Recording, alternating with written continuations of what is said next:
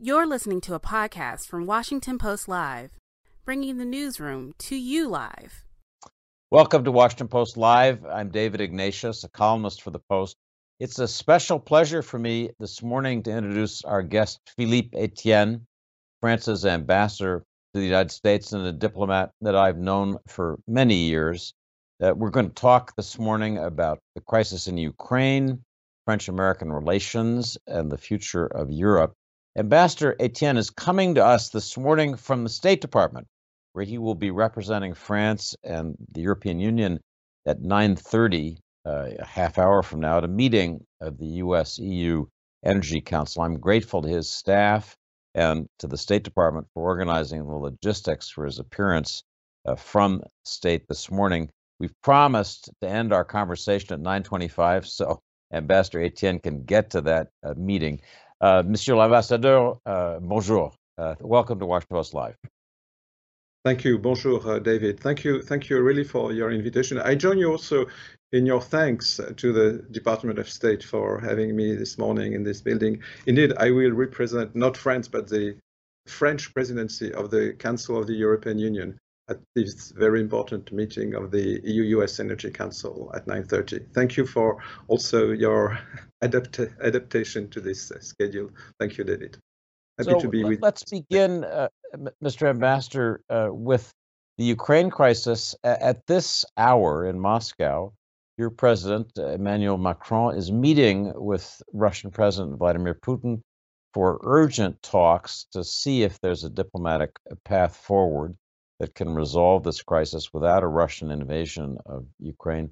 Give us a sense of President Macron's agenda as he goes into these crucial talks today, and what the nature of his conversations has been in recent weeks with President Putin.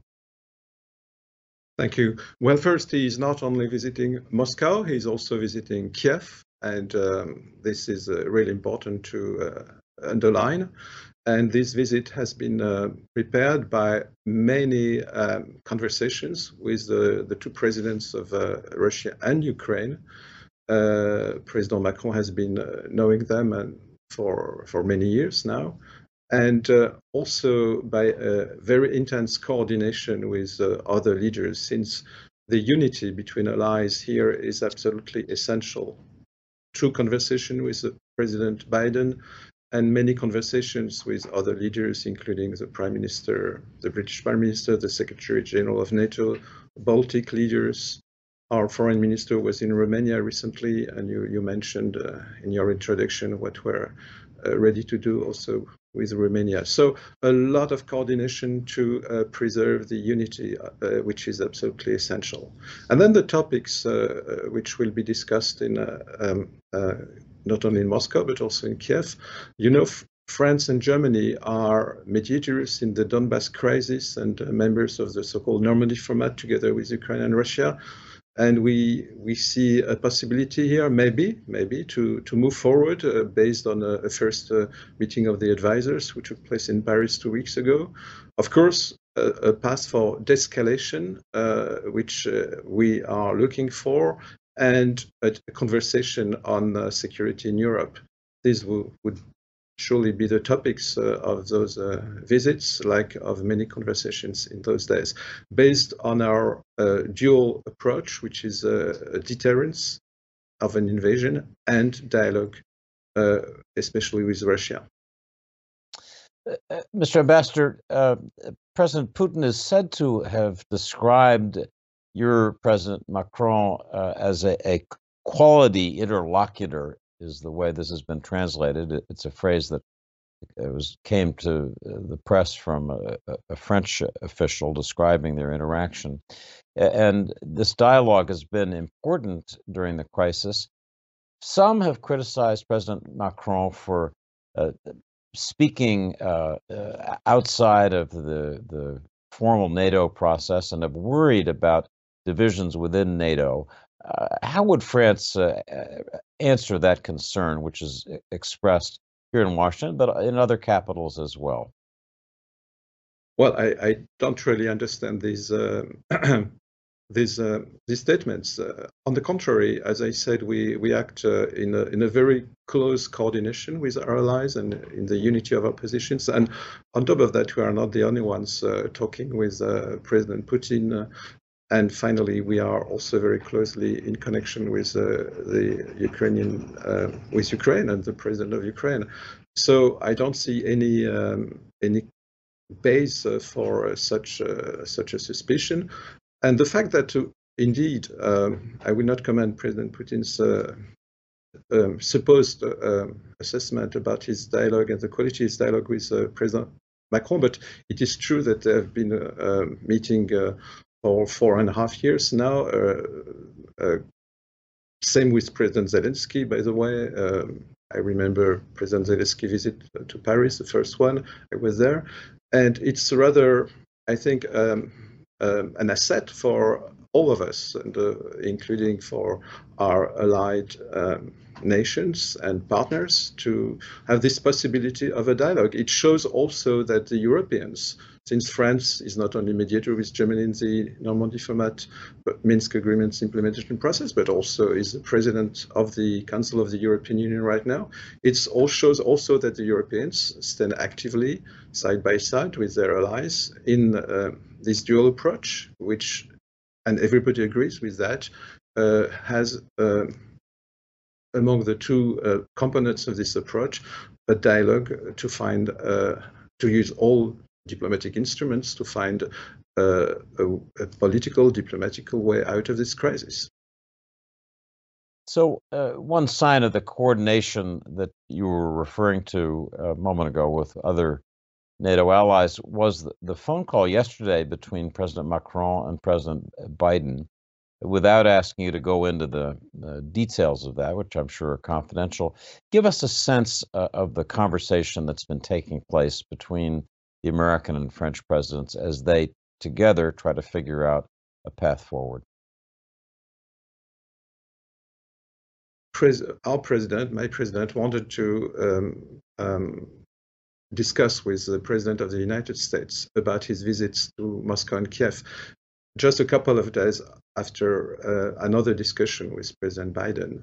And they exchanged the views, obviously, on their recent contacts, and including with the two countries, which President Macron will now visit, and about the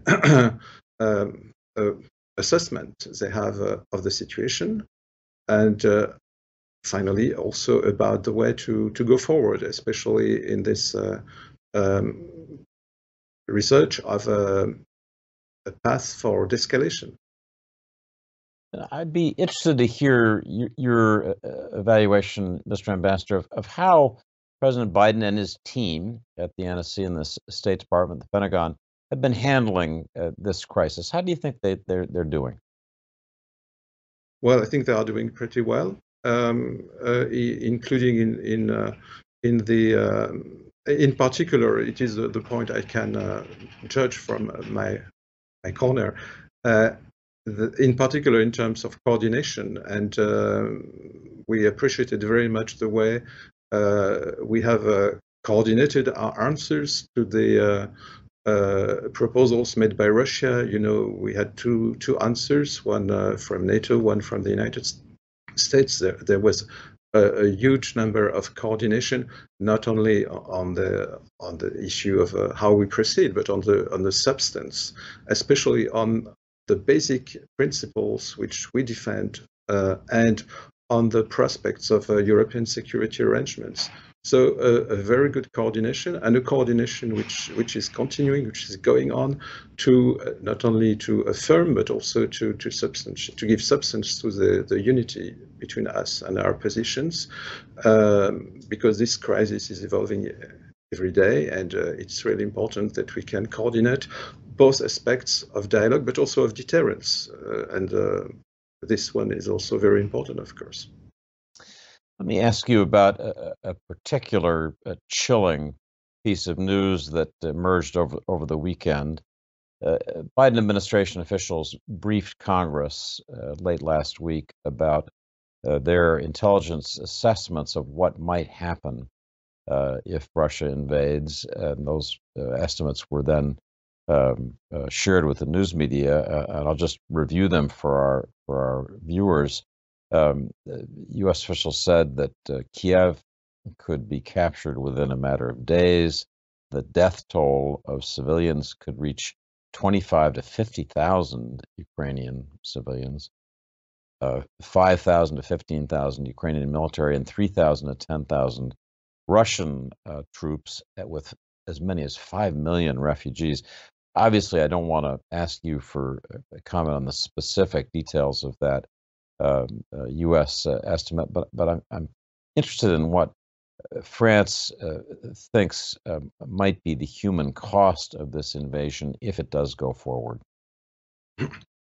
Yes, thank you, David, for not asking me to confirm the figures because I have no intelligence. But obviously, we are very much worried also in France, in Europe in general. It's a crisis of security, by the way, in Europe, in the heart of Europe. So we European nations are very much worried, like the United States, about the consequences of a possible Russian invasion. This is also the reasons why we have this very strong deterrence pillar in our attitude. And this is also the reason why France, as you recalled in your introduction, said that we were ready to participate concretely to the action of reassurance of our NATO allies who are on the eastern part of our alliance, announcing a deployment pending a NATO decision of troops in Romania. So we know that there are those different scenarios. There is one which would be an outright invasion. There are other ones which would be more hybrid actions, disinformation. We know all these possibilities. And we are all the more active on the diplomatic front and the political contacts than we are worried by the situation, not only around Ukraine, but in particular in Belarus, where we see this really strong accumulation of military force, Russian force. Germany's new Chancellor Scholz told the Washington Post in an interview that we published this morning that Germany's response to a Russian invasion would be, I'm quoting him, united and decisive. But he refused in this interview to say explicitly that the Nord Stream 2 pipeline would be canceled in the event of an invasion. Would France favor cancellation of Nord Stream 2 if Russia invaded? Well, first, I mentioned the very close coordination we have with our partners. The first of them is Germany, of course, because we are together in this Normandy format, and also because we are we work closely together on all EU dossier.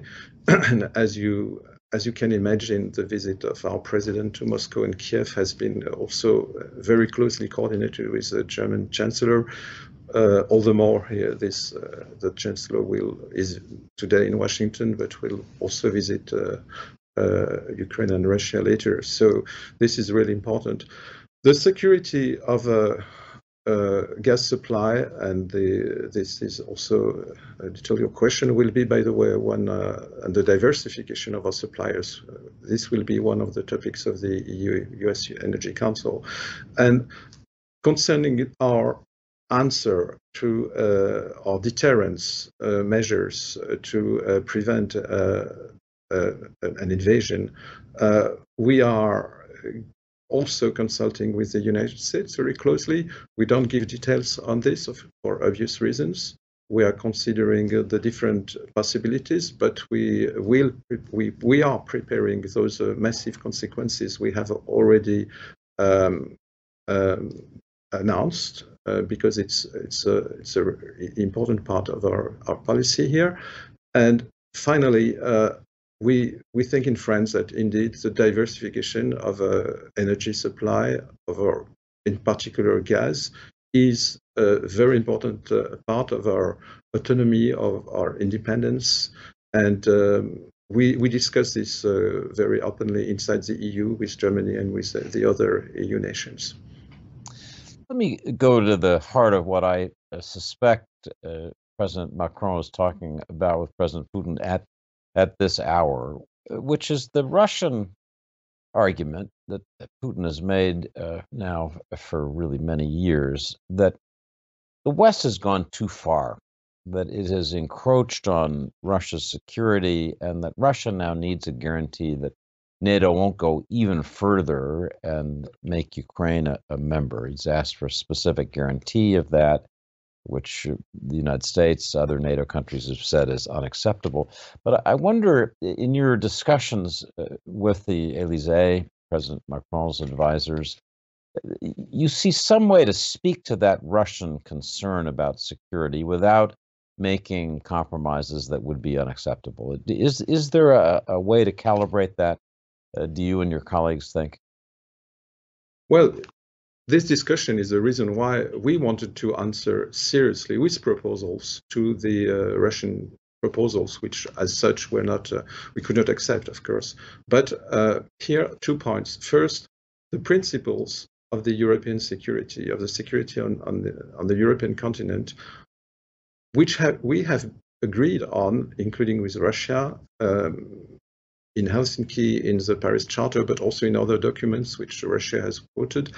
These are absolutely essential, and we want to preserve it. And we have, on our side, we have kept them. We are ready to have this discussion, but those principles, you cannot select some of them and not keep the others.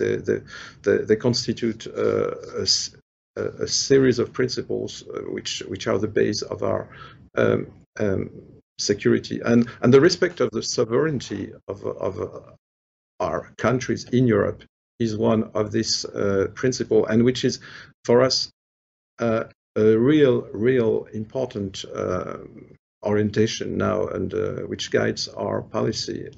And I mean also, of course, and in particular, the sovereignty of Ukraine. This is one thing. The other thing is the question of the instruments for ensuring security in Europe. And there, unfortunately, we have seen an unraveling of those instruments without being too technical. We have seen very important treaties like conventional forces in Europe, open sky, or intermediary nuclear forces, which basically do not exist anymore. We have important documents, non-treaty, but very important political guidelines, the so-called document, Vienna document, which absolutely need to be adapted. And this is all of this and many other issues like maneuvers and information transparency are also the base of the proposals we have made to Russia through the 2 answers by NATO and the US. And we understand that Russia is preparing its answer to our answers. So indeed, there is a discussion here, and it is not only about the concerns of one part, it's about the concerns of all of us. And as I said, in particular about the concerns of the European countries, because it's our security. Thank you. That's a helpful summary of what's likely to be at the center of the discussions taking place this morning in Moscow. I'm going to, in a moment, turn to French-American relations, but ask you first briefly about President Putin's visit to China. There were the photographs of Putin and Xi together, and there was kind of an opening ceremony for the Olympics all its own. We have a question that's been sent in to us by one of our viewers, a person named Columbus Leo, who's writing us from Canada. And this viewer says, Russia's threatening to invade Ukraine and China is threatening to invade Taiwan. How would reactions to Russia's threats or even invasion affect China's bullying of its neighbors? It's a good question. What are France's thoughts about that? It's a very good question, and it's difficult to answer the question because to know the answer, you should be a little in the head of the leaders not only in Russia but also in China. Probably China is looking very carefully at what is happening now, but I guess the situations are different. Although some of the principles I mentioned about the European security apply also worldwide, and this is also very important for us to remember. Let's turn to French-American relations. They went through a rough patch after the so-called AUKUS deal with Australia, where the United States and Australia apparently didn't inform France of the cancellation of a submarine deal that France had with Australia. There was some difficult days, but from what I know, the Biden administration has been working hard to try to repair relations with France, and I want to ask you, Mr. Ambassador, how that's going. How well is the Biden administration doing in making France understand that it regrets the difficulty and wants a strong alliance with France? Well, thank you for mentioning these difficult days, because they were in particular difficult for the French ambassador back in September. But we have been working a lot, the two countries, France and the United States, since then, to rebuild the trust, as we said. And there was a very important meeting in Rome when they were there for the G20 summit between President Biden and President Macron. And they adopted a declaration in Rome, which is really important, because it gives a roadmap for a very substantial work on many bilateral and multilateral issues where France and the US want to cooperate. And one of these issues is the Indo-Pacific, which was the start of the problem, and where we recognize, and we have on the US side a strong recognition of the importance of the not only French but European policies in the Indo-Pacific. One other issue is really important, which is the recognition of that also by the United States, that stronger and more capable European defense can contribute positively, not only to general but also to transatlantic security and in complementarity with NATO. And on this, we have built a number of discussions and conversations, including in the framework of the French presidency of the Council of the European Union and of the preparation of the NATO summit next June. So in a nutshell, not only an improvement of the relation and a common will to rebuild the trust, which had been lost during this episode, but also a very substantial cooperation on very, very important issues, including the fight against the terrorist threat in Africa and in other places. Because in spite of all dangers to the international security we have been discussing until now, we don't forget also that the terrorist threat is also still a threat. We don't forget the other big international security, non-proliferation issues which are there. So, Ambassador, we have just a minute left before you've got to get to your meeting on energy issues, and I want to just ask you if you'd briefly say to us how you hope this meeting and other discussions can contribute to greater energy security for Europe, so that Europe is less vulnerable to pressure from Russia, perhaps from others, on energy. How can you make progress on that? Well, energy is one domain where we think that a stronger and more sovereign Europe is good for the United States and for our common security. And right now, energy is really an essential dimension because of these worries about gas supply. So this meeting will be really important to show here, also in this strategic domain of energy and energy supply, that there is a unity, a transatlantic unity, in the way we can cooperate to secure the supply of gas, in particular in Europe, and to continue to secure it. But this meeting will be also on another very important topic, which is the energy and climate transition, and I would add a fair transition. which is now clearly the choice not only in the European Union, which has been always a leadership in the implementation of the Paris Climate Agreement, but also with this administration on the US. So this will be the second very big topic at the agenda of the EU-US Energy Council, which is really an important convergence. So with that, I want to thank Ambassador Étienne for an excellent discussion. You have a meeting to attend. We're grateful to you for taking time to be with us. Thank you so much. Thank you, David. Thank you for having me today. Thank you. Thanks for listening. For more information on our upcoming programs, go to WashingtonPostLive.com.